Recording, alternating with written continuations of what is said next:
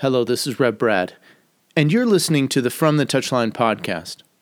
Well, we've had a great past month with so many different guests, from Rev Billy Cerveny in Nashville to catching up with former pro midfielders Greg Dalby and Wells Thompson, and I'm working on having more special guests in the weeks to come. But today, wanting to take a little bit of a break from the special guests and address an increasing issue that we're seeing today in the light of COVID-19, especially here in the U.S., but I think there are echoes of it globally as well. So don't go far. When we come back, we're going to talk about keepers. He's found the space, and he's found the back of the net. Just a little off foot, thinking he's going to go far post. Not strong enough with his right hand. Whips that one in. Far post, almost made him ends, and they have. He has the hat-trick. The second in his career. The third of the night. The hat-trick hero. Talked about you're not going to be able to sustain that kind of pressure. To the corner, goes towards the near post, and you're the angle, and what a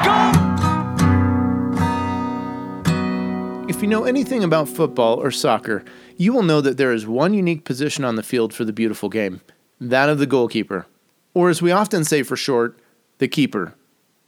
In my many years of serving as a volunteer chaplain with the Colorado Rapids, I've had the good privilege of getting to know many of the keepers, and I call a number of them good friends. I even enjoy putting on gloves and getting between the sticks in a pickup game myself. I don't know why, but I have a strange affinity for the goalkeeper position. The keeper is a unique position, as I said, the only player on the field that can touch the ball with their hands, although this is constrained to a designated box in front of the goal. It's generally understood that keepers are different. They're a different breed. In fact, some are said to be crazy because of the different mentality they often have to have in approaching the game. And the more I go on, the more I'm thinking we need to get a goalkeeper on the podcast here soon. But today I want to talk about a different type of keeper. Yeah, you probably figured I would flip the switch here sooner or later. Well, let's get some context.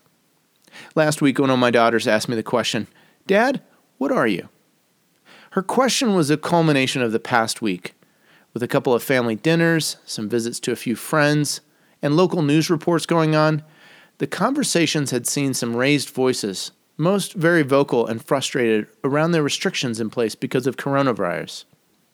The political divisions in the U.S. becoming very noticeable, with a lot of finger pointing. Democrats who are conspiring to blame the president, Republicans who want to return to the health and prosperity of the days before COVID-19, restaurant owners defiant of local orders to only open with social distancing practice and curbside services, people rallying and protesting against liberal measures, people frustrated, people divided. So my 9-year-old wanted to know, what are you, Daddy? Republican or Democrat? I thought how interesting that the sharp divisions in our nation and in our state and local municipalities have become clearly obvious to even a 9-year-old. And in a time when we typically have seen people unite and come together, here are the deep seeds of bitterness and anger and frustration that threaten to divide, at least in the U.S. context, people further apart.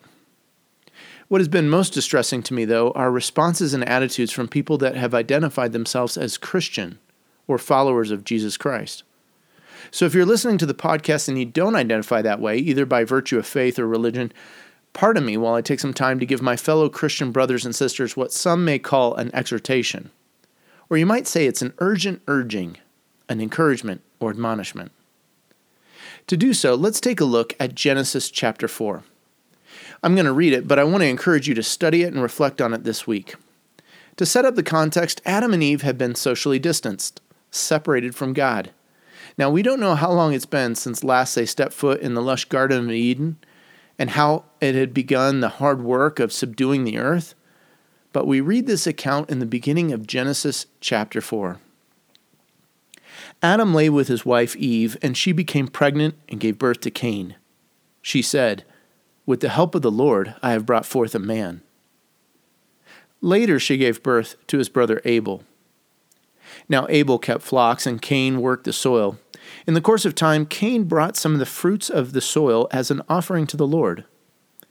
But Abel brought fat portions from some of the firstborn of his flock.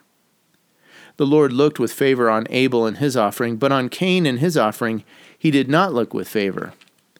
So Cain was very angry, and his face was downcast. Then the Lord said to Cain, "Why are you angry? Why is your face downcast? If you do what is right, will you not be accepted? But if you do not do what is right, sin is crouching at your door. It desires to have you, but you must master it." Now Cain said to his brother Abel, "Let's go out to the field." And while they were in the field, Cain attacked his brother Abel and killed him. Then the Lord said to Cain, "Where is your brother Abel?" "I don't know," he replied. "Am I my brother's keeper?" I'm going to stop right there. Listen to those last words of Cain again. Am I my brother's keeper? The spirit of Cain, well, it's alive and well during this COVID-19 pandemic. That incredulous question, which isn't even a question, as much as it's a wickedly callous statement of indifference. Commentators have said that with Abel being a shepherd, you could almost read Cain's question or his statement as am I supposed to shepherd the shepherd? It's a direct affront to his brother. And Cain has blatantly lied to God, claiming not to know about where his whereabouts are. But like a sarcastic teenager, Cain goes one further. He puts the keeping of his brother up in God's face. Now, the truth is, there's no command anywhere in the Scriptures, certainly not up to this point, stating that one is to be his brother's quote-unquote keeper. To be a keeper in the ancient sense would have meant that you're keeping your eye on someone's activities every minute of the day. Well, that's a bit much. The Hebrew verb here, shamar, is usually used in describing God's relationship to the nation of Israel. He is the keeper. God is the one who never slumbers or sleeps in this covenantal relationship. It is God who actively preserves a people, and it's his sustaining activity that are part of his assumed responsibility. It's a responsibility that he's taken on himself. So Cain's response to God might be read as a certain type of defiance. God's already warned Cain. God already issued Cain the yellow card warning, something I've spoken about in another podcast. But now comes the red card. Let me read on in verse 10. The Lord said, "What have you done? Listen, your brother's blood cries out to me from the ground. Now you are under a curse, and driven from the ground, which opened its mouth to receive your brother's blood from your hand. When you work the ground, it will no longer yield its crops for you. You will be a restless wanderer on the earth." Cain said to the Lord, "My punishment is more than I can bear. Today you are driving me from the land, and I will be hidden from your presence. I will be a restless wanderer on the earth, and whoever finds me will kill me." Well, I'm going to stop there. Truthfully, there's a part of me that struggles to have compassion for Cain. God warned him. He gave him a chance to change his ways, to choose the right direction. God even gave Cain an opportunity to confess and come clean once he had killed his brother. But Cain doesn't budge. In fact, he throws it back in God's face. And then after hearing the verdict and the punishment, Cain cries out, "It's more than I can bear." Serves you right, Cain. But then I realize I'm as much Cain as Cain is. I'm not my brother's keeper. Some of you know I have a brother. I don't know that I've ever uttered those words, but more than likely, we could ask my folks, but maybe I have. But there's so many ways in which that spirit of Cain, we don't even have to say those kinds of words. Today, we say it differently. We say things like, "Well, I'm not going to wear a mask," or "Well, I don't need to practice social distancing," or we say, "I'm not going to stop doing what I've always been doing." We have a total disregard for others, especially when it interferes with our comfort or our convenience. You see, Cain's sin is rooted in bitterness and envy. He wants what his brother has, but he doesn't want to do what is required. Cain is half-hearted at best and riddled with this jealousy. Now, a Hebrew scholar on the book of Genesis might comfort us at this point and remind us, look, there's no command to keep one's brother. But a scholar of the whole of Scripture would be quick to point out that the call for the people of God isn't just to keep. The call is to do more than that. The call is to love. The call is to go the extra mile, and not just for the people that are easy to do this for, but even for an enemy. Hear me clearly. If you're a follower of Jesus, you are not just called to be a keeper. We are called to be more. We are called to love. Jesus lays it out clearly in Matthew 5:43 through 44 for his friends and followers. He said, "You have heard that it was said, 'Love your neighbor and hate your enemy.' But I tell you, love your enemies and pray for those who persecute you, that you may be sons of your Father in heaven." Hold on tightly to these words of Jesus, love your neighbor. Love your neighbor was a commonly used phrase amongst the Jewish people as it was reflected in the Levitical law. But the religious leaders of the day had developed interpretations for this, especially with the violent oppression that was going on at the hands of the Romans. But Jesus flips it.